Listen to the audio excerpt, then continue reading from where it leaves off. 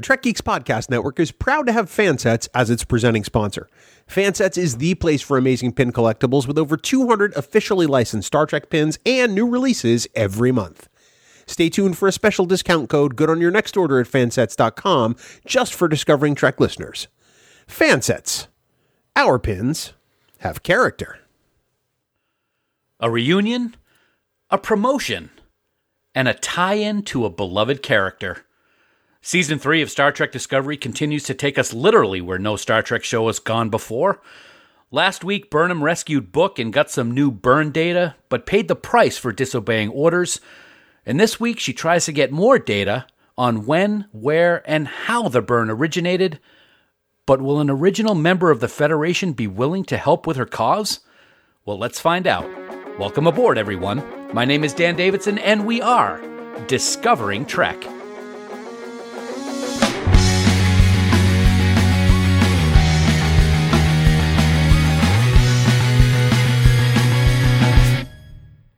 Welcome one and all to Discovering Trek, the Star Trek Universe companion, presented by Fansets. Well, last week Burnham ignored orders and went off on a dangerous mission and then paid the price with Captain Saru. And this week, with the help of the memory of her brother Spock, as well as someone she least expected to see, we'll try to get new data on the burn from a familiar species that has no intention of helping the Federation. As always, this is the premier podcast for the most in-depth discussion and analysis about the latest episode of Star Trek Discovery entitled Unification 3. And as the title suggests, this week's episode has a lot to do with the Next Generation episodes from over 30 years ago, which shared the same name. And here to help me break it all down is a very special friend in person. He's actually the person I would want to be my advocate if I were going to be involved in an ancient Vulcan ritual. He knows all my fears. He knows all my strengths. And I think he would fit right in with the other Qowat Milat, even though he's a dude. As always, he is my very special friend, my brother in Trek, and my amazing number one. He is Bill Smith. Bill, my God, what a great tie-in to several Trek series in this one. And I'm not going to lie, at one point, I was literally bawling. I don't think you're alone. Hey, buddy, it's good to be here. Thanks for that intro. I've just got a couple of things. One, could you pronounce the name of the Romulan ninja nuns again? The Qowat Milat. I'm actually amazed you're able to get that out twice in the same broadcast. That's amazing. And if I'm your number one, does that mean I'm an ensign? It's better than being my number two. That's all I'm going to say. So throw that right out. We're already going really, really dark today. So without any further ado, Dan, we probably should bring back Sarah, since this is her week. Sarah, welcome back to the show. It's good to have you here in seat number 3. I am ready to rumble. Let's do this. I'll tell you what, Sarah, it's been quite a few weeks since I've actually had the pleasure of sitting down talking with you. It's great to see you. I know we're going to have a lot of fun. And Bill, I think there might be someone extra on here this week to give their opinion every once in a while, if I'm not mistaken. We do. We have a stowaway this week in the form of the lovely and talented Casey Shafsky, who's just decided to show up for no reason. And that's all the reason he needs. Casey, good to have you here, my brother. Hey, everybody. Just dropping in, and it was like, I miss Sarah. Man. Oh, thanks. Yeah. That's great. And Bill and Dan are fine. Yeah. I got it. Well, I got to say, it was a great surprise when I logged into the meeting and saw your smiling face. So, Sarah, Bill, and Casey, we always want to hear from our listeners and their thoughts on everything Star Trek Discovery. So, Bill, how can they get in touch with us for their thoughts on Unification 3? Priority 1 message from Starfleet coming in on secured channel. Well, there is a veritable cornucopia of ways to get in touch with us.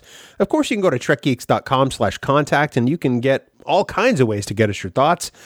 And on Twitter and Facebook, all you have to do is search for Discovering Trek. We welcome every single one of your comments and questions, even if they are better than any of Dan's and Casey's. I'm just going to say that right out loud. Plus, you can leave us a voicemail by visiting our website at trekgeeks.com. Click on the giant blue button on the right-hand side. Please do remember, though, that any comments you leave us could be used in a future episode of Discovering Trek. Dan? Thank you, sir. Black alert.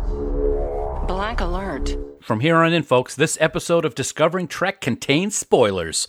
So if you haven't watched Episode 7 of Star Trek Discovery Season 3, stop listening right now. Head on over to CBS All Access or Netflix Europe or whatever it's called over there. Wherever you watch Discovery, watch the latest episode, then head back on over to Discovering Trek. Failure to do that puts you at risk to find out plot developments and character details for Unification 3.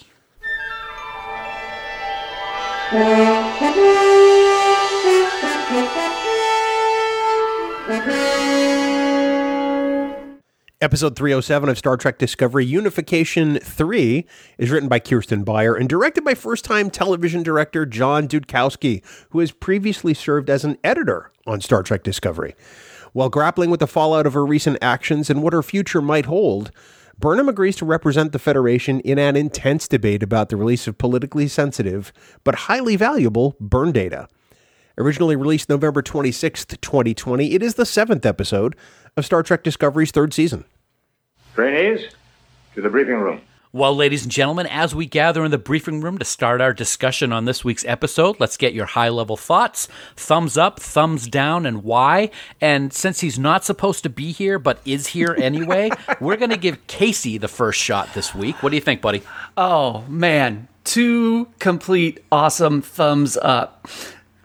I love this episode. It was, come on. It was fantastic.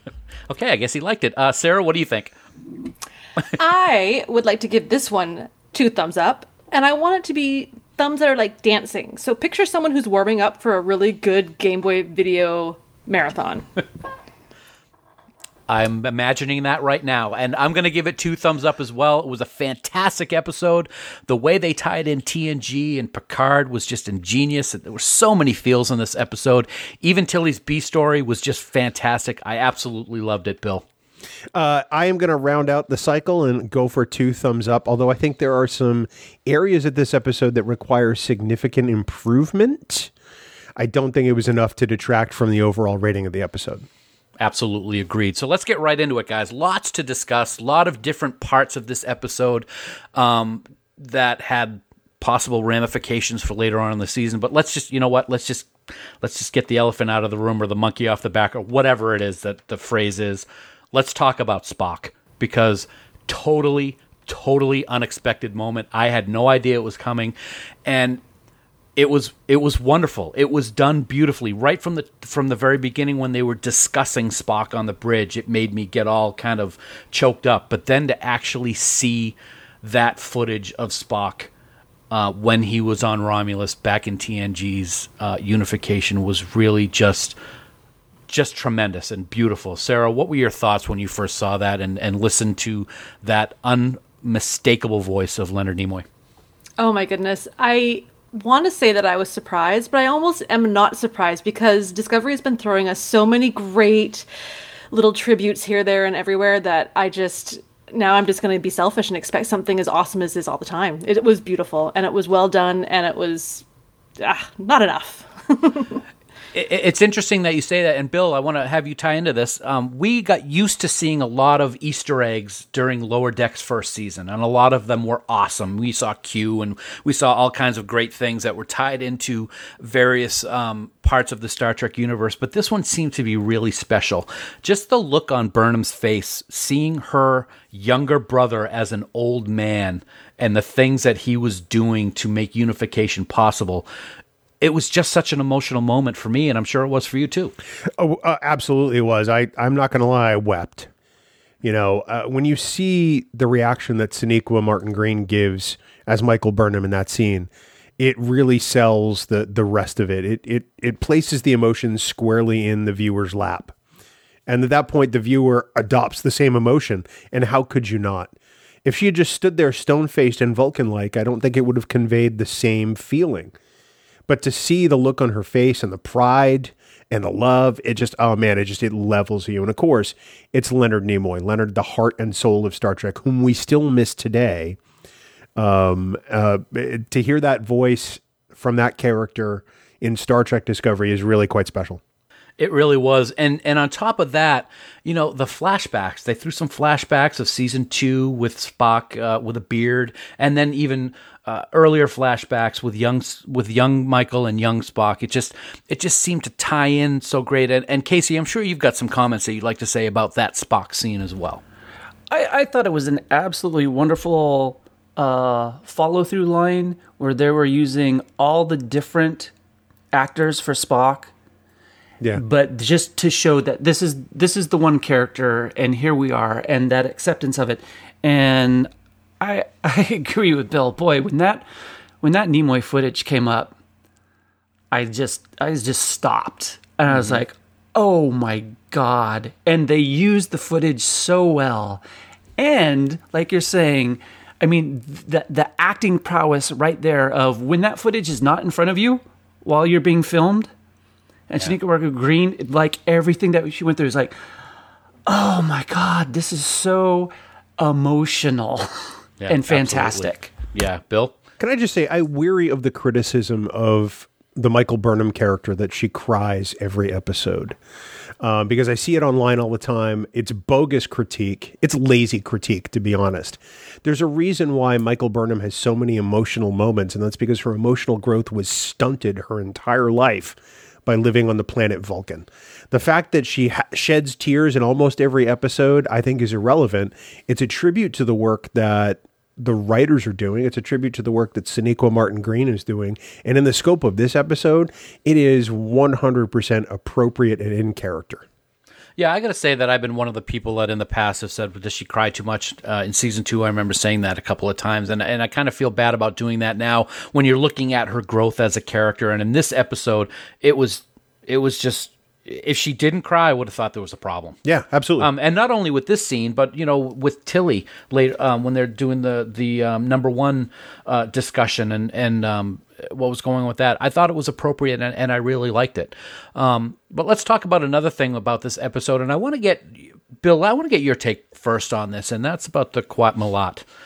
It was great to see this Picard tie-in. I really thought it was good. It was another unexpected thing. I don't think anybody in this panel was expecting Michael's mother to be the one that beamed aboard.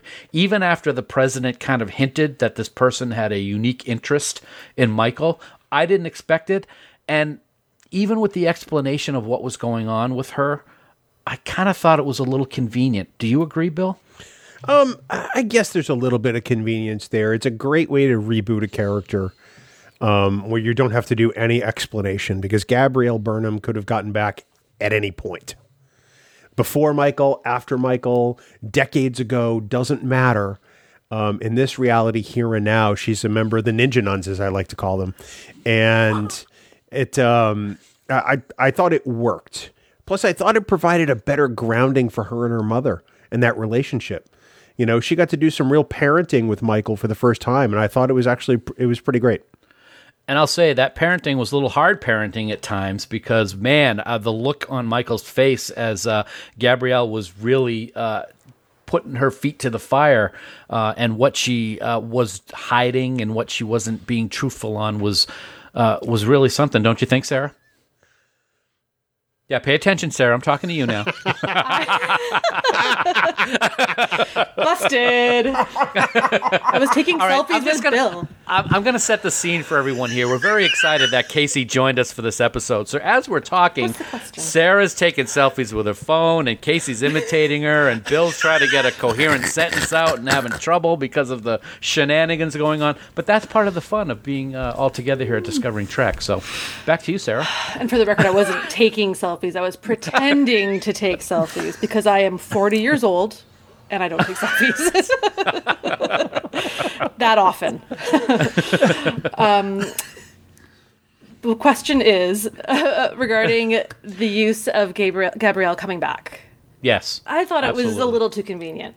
Personally, okay. I agree with that. That was my initial reaction. I was like, oh, okay, all right, here she is. And I mean, I knew I was expecting her to pop in at some time. And I also have to understand that this show it's a season. We have a story to tell. It worked out really well, I think, because it gave a really good tie-in to Michael Burnham was so not expecting it, and it worked out really well, I think, in that sense. Yeah, Threw her it off. did. Let me ask you this. Who I've talked to Bill, I've already talked to you. So let's ask Casey this question.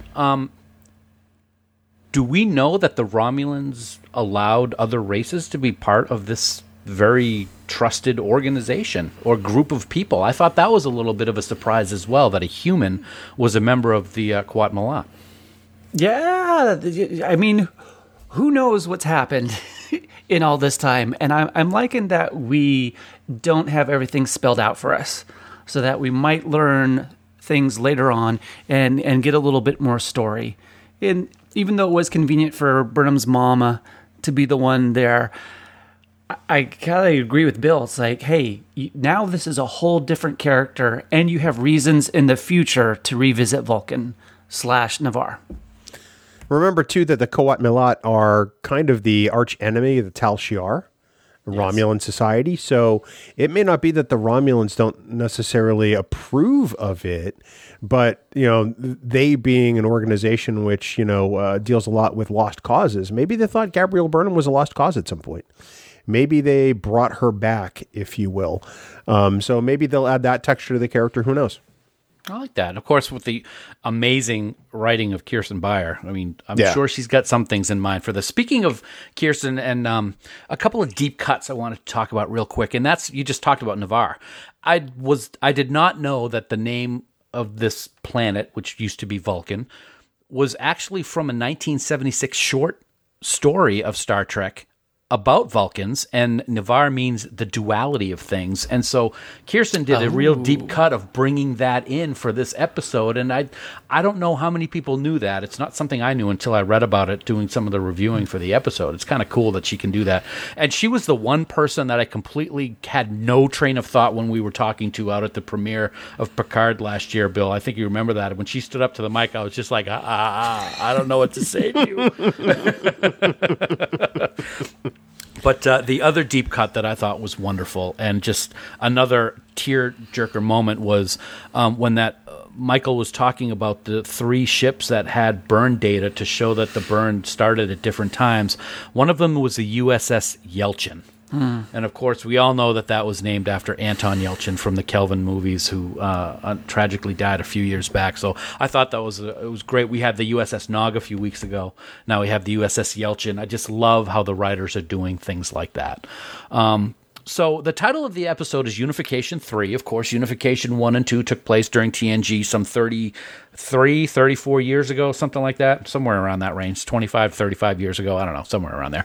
But we saw lots of different forms of unification this week, I think, and I think it all tied into the title rather brilliantly. And Sarah, let's start with you with this part of the discussion, because I know that you are always been a Tilly fan. And I think one of the forms of unification that we saw, at least in my mind this week, was with the rest of the crew and Tilly as first officer. It's funny that you bring that up and then segue to me, because earlier you said that this was the B story. For me, this was the A story. And that's only because I never watched all of the original series, so my Spock appreciation isn't as high of a level as other people's. I loved the storyline, don't get me wrong, and I'm happy to see all of it, but I really enjoyed that scene, all the scenes that had Tilly in it. I thought it was a great little storyline, and I thought it was so well executed. Really shows how this crew really has that family dynamic that we haven't always seen to this extent in other Star Trek series, Bill. I can't agree more, quite, at all. So it is a wonderful moment where everybody, is there collected in the engineering lab, and Tilly's there. And of course, Michael comes in late, which I thought was scripted really well. I love the unity. I love the unification, as you mentioned, of it. The only problem I have is that Tilly's the first officer. She's an ensign. She's never sat in the command chair during a time of crisis. The first officer's job is to take command of the ship and develop the crew. And she is wholly unqualified to perform that role. As great as Tilly is, as much as I love Tilly, and as much as this is a great development for her, I think it's patently absurd in the scope of the script. And I think, Casey, that's something that even Tilly herself recognizes, because that's one of the things that she made very apparent to Saru is, I'm only an ensign, but Saru still wants her to do it.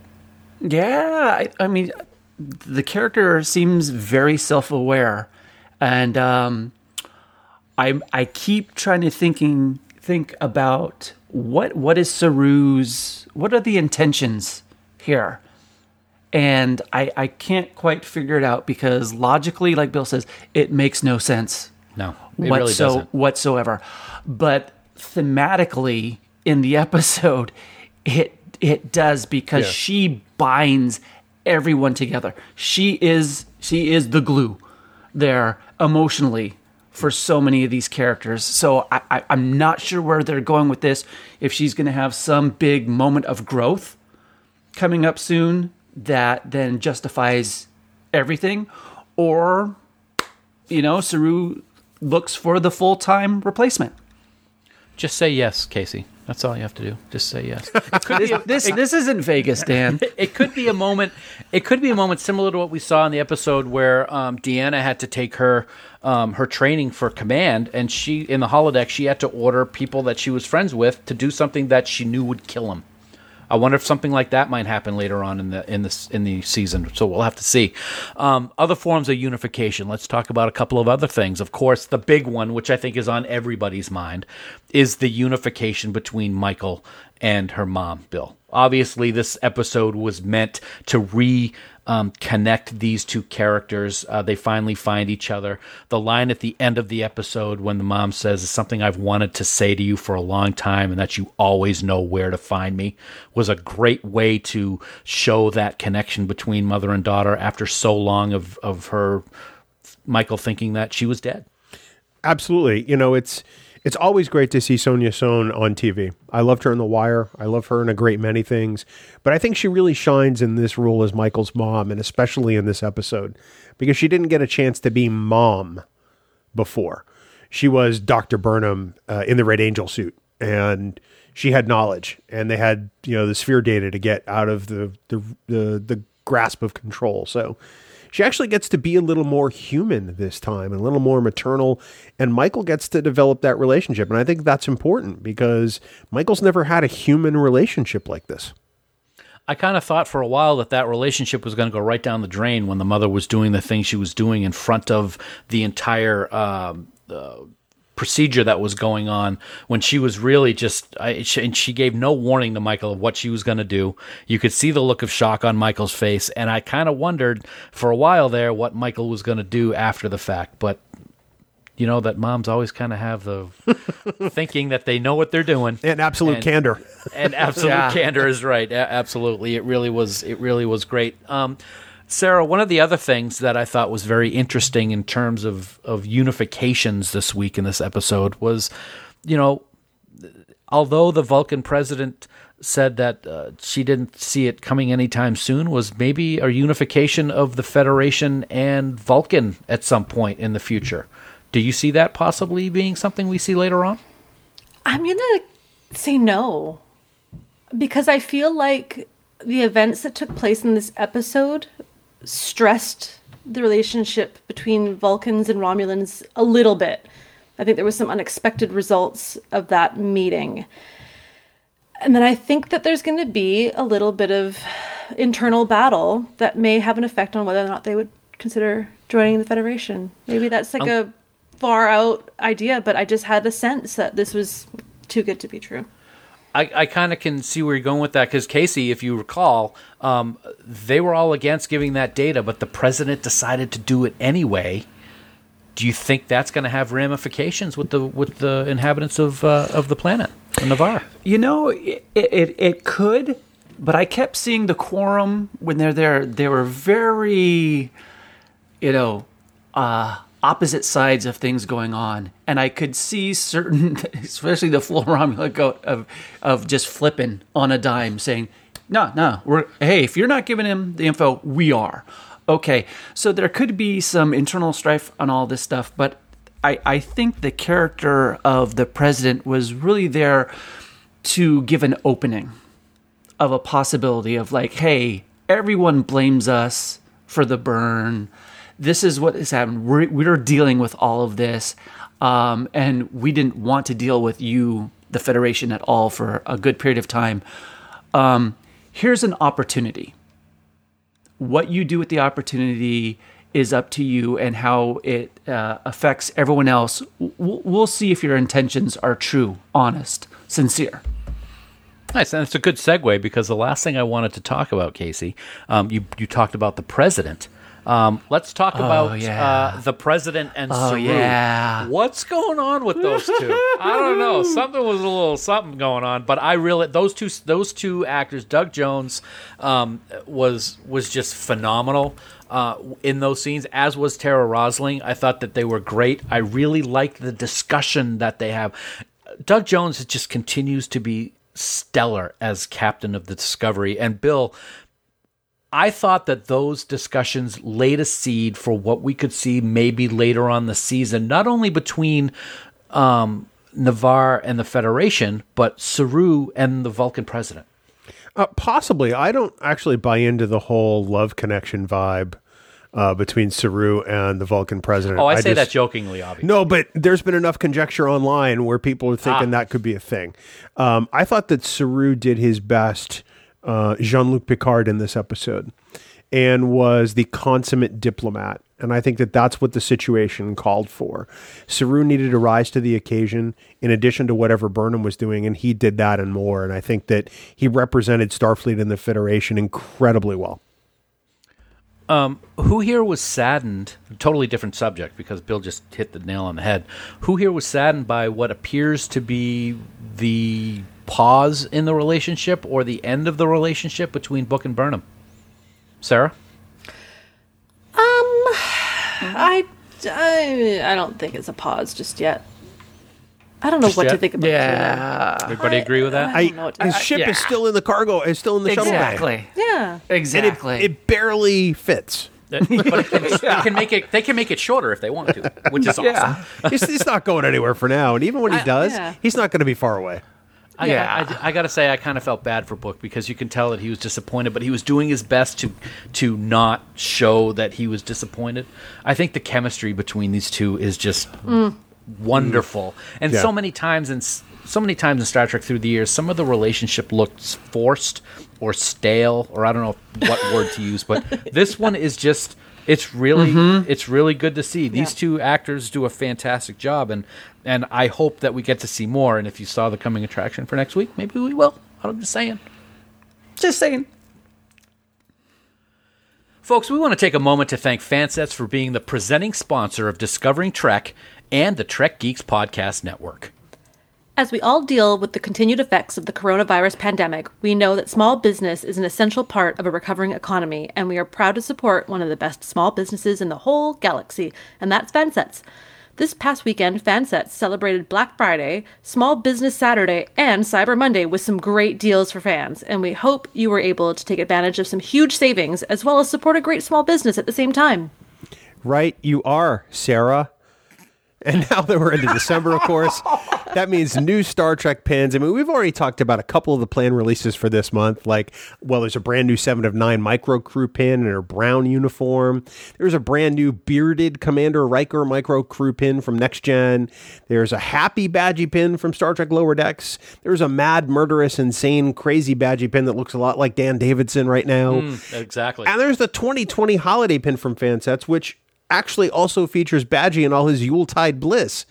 But Fansets has also announced 2 surprise Lower Decks pins for the month of December as well. That's right. Yes. This week on December 1st, the USS Cerritos ship pin will be available. And on December 15th, the USS Cerritos bar logo is going to be available as well as a pin. And that one I personally cannot wait for any longer. And Dan, that is a good reason to raise your glass and toast for all the good things that Fansets puts out.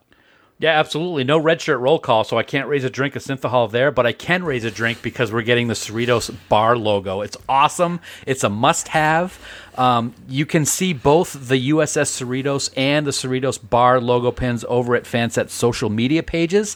And as always, we want you to save money at fansets.com just for being a Discovering Trek listener. So when you put all those pins and all the accessories and gift certificates into your cart, enter the special code word Discovering Trek at checkout. You do that and you're going to get an amazing 15% off your entire order. And don't forget, if you're in the United States and spend more than $30, you're also going to get free shipping. Fansets, our pins have character, and we thank our friends at Fansets for being the presenting sponsor of Discovering Trek and the Trek Geeks Podcast Network. Of all the souls I have encountered in my travels, his was the most human. Well, Star Trek has always been a reflection of our times, and in this segment, we take a look at what this episode helped us to discover about humanity, or perhaps even what it tells us about ourselves. And Sarah, let's start with you this week. Oh, why thank you. Ladies first. So I said this earlier, and I'm going to say it again. What really stood out to me in this episode was the Tilly storyline personally. Now, maybe it's because I'm facing promotional opportunities currently in my own career. Plus, I'm in school. I'm career focused right now. And despite all the amazing Vulcan, Romulan, Spock goodness, it's Tilly that stood out. I find it fascinating, the need for people to seek approval. Tilly earned her promotion, in my opinion. She's remained calm and cool under pressure. She's smart, she's well-liked, and she deeply cares, yet she still needs to hear from her friends that it's okay to excel. Is this more prominent in women than men? Do women more often feel the need to apologize for success? What would she have done had Stamets and Burnham and others not encouraged her to say yes? These are the questions that I asked myself a lot in this episode. If Saru thought that she was ready, why does it matter if others do? Does she have to prove it to them? To Saru? To herself? I find this to be such a fascinating topic, and I really like the approach to the story. The writing of this episode was phenomenal, and I really, really loved the realistic approaches to relatable events. Even this far into the future, with all that humanity has accomplished and seen, we're still the same old humans that just want to be liked and accepted. The needs of the many outweigh the needs of the few. Or the one. How many times have we heard that phrase in Star Trek? I got to admit, I was thrilled to hear it again this week. But it means so much more to me in Discovery than I remember it meaning in the past. Here we see Michael Burnham risking her career, her friendships, her relationship with Book, everything to get this burn data and figure out what happened so she can start putting the Federation back together again. Let me emphasize that. She can start. Dr. Culber called her a responsibility hoarder earlier this season, and it appears to still be true here in Episode 7. But then we see a distinct change in her. When listening to the Romulans and Vulcans argue over providing the data, and they're talking about it causing the unification to fall apart, she stops dead in her tracks and withdraws her request. That's indeed no small task for Michael Burnham. Some could say that figuring out the cause of the burn is a need for many and not few, but Burnham has a personal and deep desire to fix things, again, as she always seems to do, so one could say that it's for the few or the one. But seeing what's at stake here for Navarre, she concludes that the needs of the many certainly do outweigh her need, and she does the most human thing of all. She puts others' best interests, safety, and well-being in front of her own goals. All through this series, we've watched Michael's humanity grow, and to me, this was the most evident growth to date, Bill. Quote, "The first duty of every Starfleet officer is to the truth. Whether it's scientific truth or historical truth or personal truth, it is the guiding principle upon which Starfleet is based." End quote. Those words are spoken by Captain Jean-Luc Picard to Wesley Crusher in the Star Trek The Next Generation episode The First Duty, when Wesley decides not to be forthcoming in an investigation of an accidental death of a cadet at Starfleet Academy. This is a lesson that Michael Burnham learns for herself this week, and it took her mother Gabrielle, now a ninja nun of the Coat Milat, to present it to her in different words. The principle of absolute candor is an interesting one, and it's an idea that's pretty foreign to us as humans. We tell ourselves a lot of things, and we talk ourselves in and out of by hearing what we want to hear in our inner monologue. We need to be honest with ourselves and who we are to realize we deserve the future we want and that we have the courage to go and make it happen. The first duty Michael Burnham has is to be honest with herself, and that's something she finally does in this episode, and it's long overdue. Commendations, palm leaf of Axanar Peace Mission, Grand Kite Order of Tactics, Class of Excellence, Prenteris Ribbon of Commendation.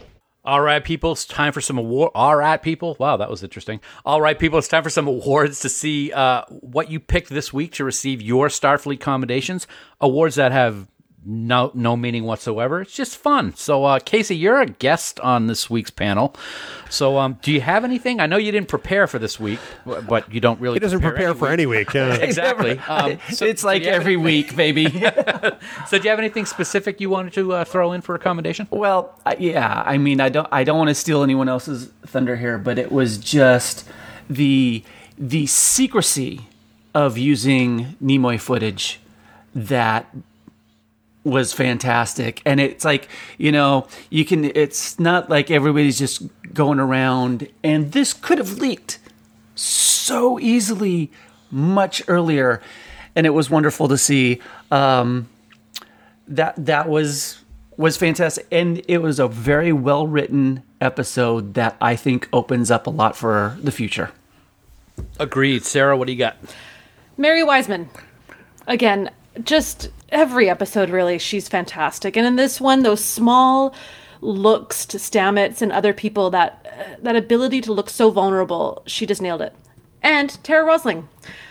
I've never been, I'll say it, I've never been a huge fan of Vulcans. There's been some great storylines and some great acting, don't get me wrong, but she's a Vulcan I can get behind. I don't know what it was about her, but she was phenomenal. So I really enjoyed that character. Yeah, I think we might hear about that one later. Bill? First up, I'm going to go with Kirsten Beyer. Of course, she a longtime Trekspert in the eyes of many. Noted Star Trek author. Clearly, she helped create Star Trek Picard, and she adds some great depth to the 32nd century here in Star Trek Discovery. I think it's awesome. Next, Sonia Sohn, who plays Gabrielle Burnham. Like I said, I love it whenever she shows up. I love the new angle they gave this character, and it was a believable reboot of sorts. And then, I mean, how can you get through this episode with not giving a commendation to SMG, Sonequa Martin Green? She is, as usual, amazing. That's as good as I've got, because there's really no other words to describe her, where she's taken Burnham this season. I 100% agree. And all of my commendations kind of, somebody said it already once. One of you three said it. My first one is to Kirsten Beyer. She did an amazing job with the writing of the episode. Like I said, I was scared to death to talk to her at the Picard premiere, because she is a Trekspert, like on a level that's like, you can't even like imagine. So she just did a fantastic job.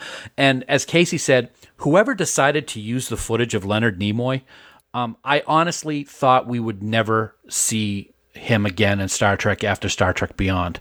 So seeing this footage, even though we've seen it 100 times before in Unification, it made me weep, that scene. It was an amazing thing to watch, and seeing Burnham's reaction to seeing her brother as an old man and the things he accomplished was just an amazing job, like Bill said, to Sonequa Martin Green. And my third commendation this week, as with Sarah, is to Tara Rosling as the Vulcan president, Tarina. I got to admit, I was worried that when we saw the Vulcans here this week, it would be a return to those stuffed shirts that we saw in the early Enterprise episodes, which I've talked about in Trek Geeks as something that I really don't like, the way the Vulcans are represented in that series. And although we kind of got that with Vakir, Tara's portrayal of the Vulcan president was really great. Her conversations with Saru were some of the highlights, and I truly hope we get to see her again this season, whether it's in a presidential role or is in something else. Long-range scan of planet complete. So every episode, we take a long look into the Bajoran Orb of Prophecy to try to determine what the future will hold for the crew of the Discovery. We're usually wrong 99.87654% of the time, but every now and then we get one right. So what's next for Discovery, Mr. Smith? Wow. So putting me on the hot seat, I just want to state up front that my last two long-range scans were both proven wrong this week. So to say I'm Ofer is really the understatement of the year.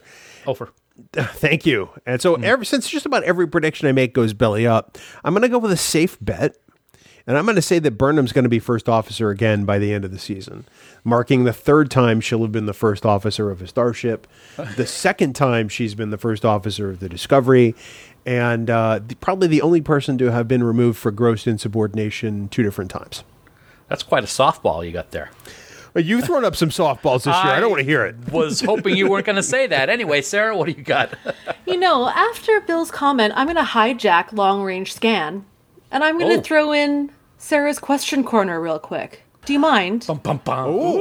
Hey. Yes, I do not. I have a I do question. not argue with the boss. My question is, all of you seem to think that Tilly was a bad choice. Who would you have chosen to be Saru's second number 2? I'll go first. I don't think Tilly was a bad choice. I think that she has shown herself capable of standing up to the captain and saying things that need to be said, and he has appreciated that to the point where he thinks she may be the only person in his mind who should be first officer. I don't think it's a bad choice because I think Tilly's not sure if it's a good choice.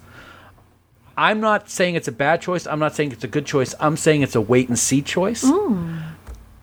But I don't have anybody else that I would choose to be first officer, to be honest. I can't really think of anyone off the top of my head who I would choose. Casey? I could have seen Nilsson being the number 1. There's a strength there and just a consistency of that officer. So I would have bought that immediately. I would have liked to have seen Nilsson as acting first officer, and then I think it would have been a nice development if Vance appointed somebody from the 32nd century as first officer, because they sort of need that guide. It can't always be Adira, because Adira hasn't been in Starfleet. His security chief is somebody who I would possibly pick. Lieutenant Willa. She's been on Discovery, and I think she had a better understanding of the crew after the episode where she was there and did the jump and got all like nauseous. I like that. So idea. promote her to lieutenant commander, make her first officer of the Discovery. I think that's very plausible, and I think that between Nilsson as acting and then Willa as a permanent first officer, I think it would have been a very interesting choice. That's pretty awesome. Okay, Sarah, can you bring it back on? My mind is blown. That is actually a really I think those are all really good answers, and I really appreciate it. I just kind of was thinking to myself, like, because I don't know who I would say, so it's a good question. That's allowed. So, anyways, That was good. Thank you, Sarah's question corner. Random, but look for it. Coming this Christmas. Long range scan. I'm just going to be silly and say that given that the Vulcans and the Romulans are working together, I predict we'll see a Tribble Klingon planet pretty soon. And that's my final answer. The thing is, you could be right. You never know. Awesome. Oh my gosh. Okay, Tasty, like a scallop. Mine's not that awesome. But every time Burnham talks about the burn, Admiral Vance looks really uncomfortable to me. I don't know if it's because he's putting out so many fires and just doesn't have time to listen to the burn, or if it's because he knows something he doesn't want others to know. I think that with the realization of the burn origin, somebody, I'm not saying it's Vance, but somebody is not going to want that information to go very far and is going to cause a lot of trouble for the Discovery crew to keep it hidden. And I got to say, I pray that we don't have another Badmiral on our hands, because I love Admiral Vance. So next week we have Casey back, even though he is here this week for some reason. So Sarah, what do we have in store next week here on Discovering Trek? All right, next week, Burnham and the USS Discovery crew travel to Book's home planet to help rescue it from Osira, the formidable leader of the Emerald Chain. Meanwhile, Stamets and Adira continue their search for valuable information on the origin of the burn. It's Star Trek Discovery Season 3, Episode 8, Sanctuary. And bonus, it's directed by Jonathan Frakes. Until then, remember that you can subscribe to Discovering Trek by searching for us on Apple Podcasts, Spotify, Google Podcasts, or by heading to discoveringtrek.com. Plus, now you can support Discovering Trek and the Trek Geeks network of podcasts by supporting us on Patreon. Get access to our unedited recordings of each and every episode on the network, as well as other exclusive content, plus our annual supporters pins from Fansets and our exclusive Trek Geeks Podcast Network t-shirt, along with so many other perks. We'd like to take a moment to recognize the following amazing producers of Discovering Trek, and we are truly so grateful for their support. They are Mike Bovia, Chaz Bradshaw, Ken Bird, Kyle Castillo, Peter Craig, Craig Ewing, Al Godwin, Jackie and Chris Hackney, Kimberly Hartman, David Hood, Tony Lambast, Leonel Marchand, Matt McGonigal, Jim McMahon, Charlie Mulvey, Sean O'Halloran, Jamie Rogers, Chris Tribuzio, Ken Tripp, some weirdo named Casey Shafsky, Christina Werther, and the lovely and talented Jess Vashon. If you'd like to become a producer of Discovering Trek, or even get access to the raw audio for Discovering Trek episodes, head on over to patreon.com/TrekGeeks for all the details. Always great to have all four of us. It's been a while since this has happened. It's all way back from the Lower Deck days. It's been great. Casey, where can people find you online, buddy? Oh my gosh, it's Twitter, and that is it. Otherwise, I'm just in the Stone Age. Oh, you gonna give them the handle or anything? Casey Shafsky with binoculars looking on Dan's window. There you go. Appreciate it. Sarah, where can we find you? You can find me on Twitter. I'm at Van Island Sarah or at Trek Rewind. And Mr. Smith, I like your title. Huh? Yeah, it's all right. It's okay. It sounds kind of like somebody else's, so I'm thinking of changing it. Of course, I can be found on Twitter at TrekGeekBill, and I can always be found millowing around the official Trek Geeks Facebook group, Camp Kittimer, which is very easy to find. Join. It's a great place of positivity and no gatekeeping. No gatekeeping. Very, very important. None. Always positive. You can find me over at Camp Kittimer all the time on Facebook as well. And on Twitter, you can find me at TrekGeekDan. And that's going to do it for us for this week in our discussion of Episode 7, Unification 3. An amazing tie-in to a great TNG two-parter and a wonderful tribute to a legend. Plus, we get a new number 1 for the 5th or 6th time on the USS Discovery. It's pretty awesome. We look forward to how that's all going to go down in future episodes. As always, we want to thank you so much for taking time out of your busy schedules to listen to us talk about this amazing new chapter in the Star Trek universe each and every week. We wouldn't be here without your support, and we thank you so very much. We'll be back next week to discuss Sanctuary, and we hope you'll join us. Until then, here are some words of wisdom from Captain Saru. It has been my experience that we learn our greatest lessons when we pay a heavy price. And until next week, never stop discovering.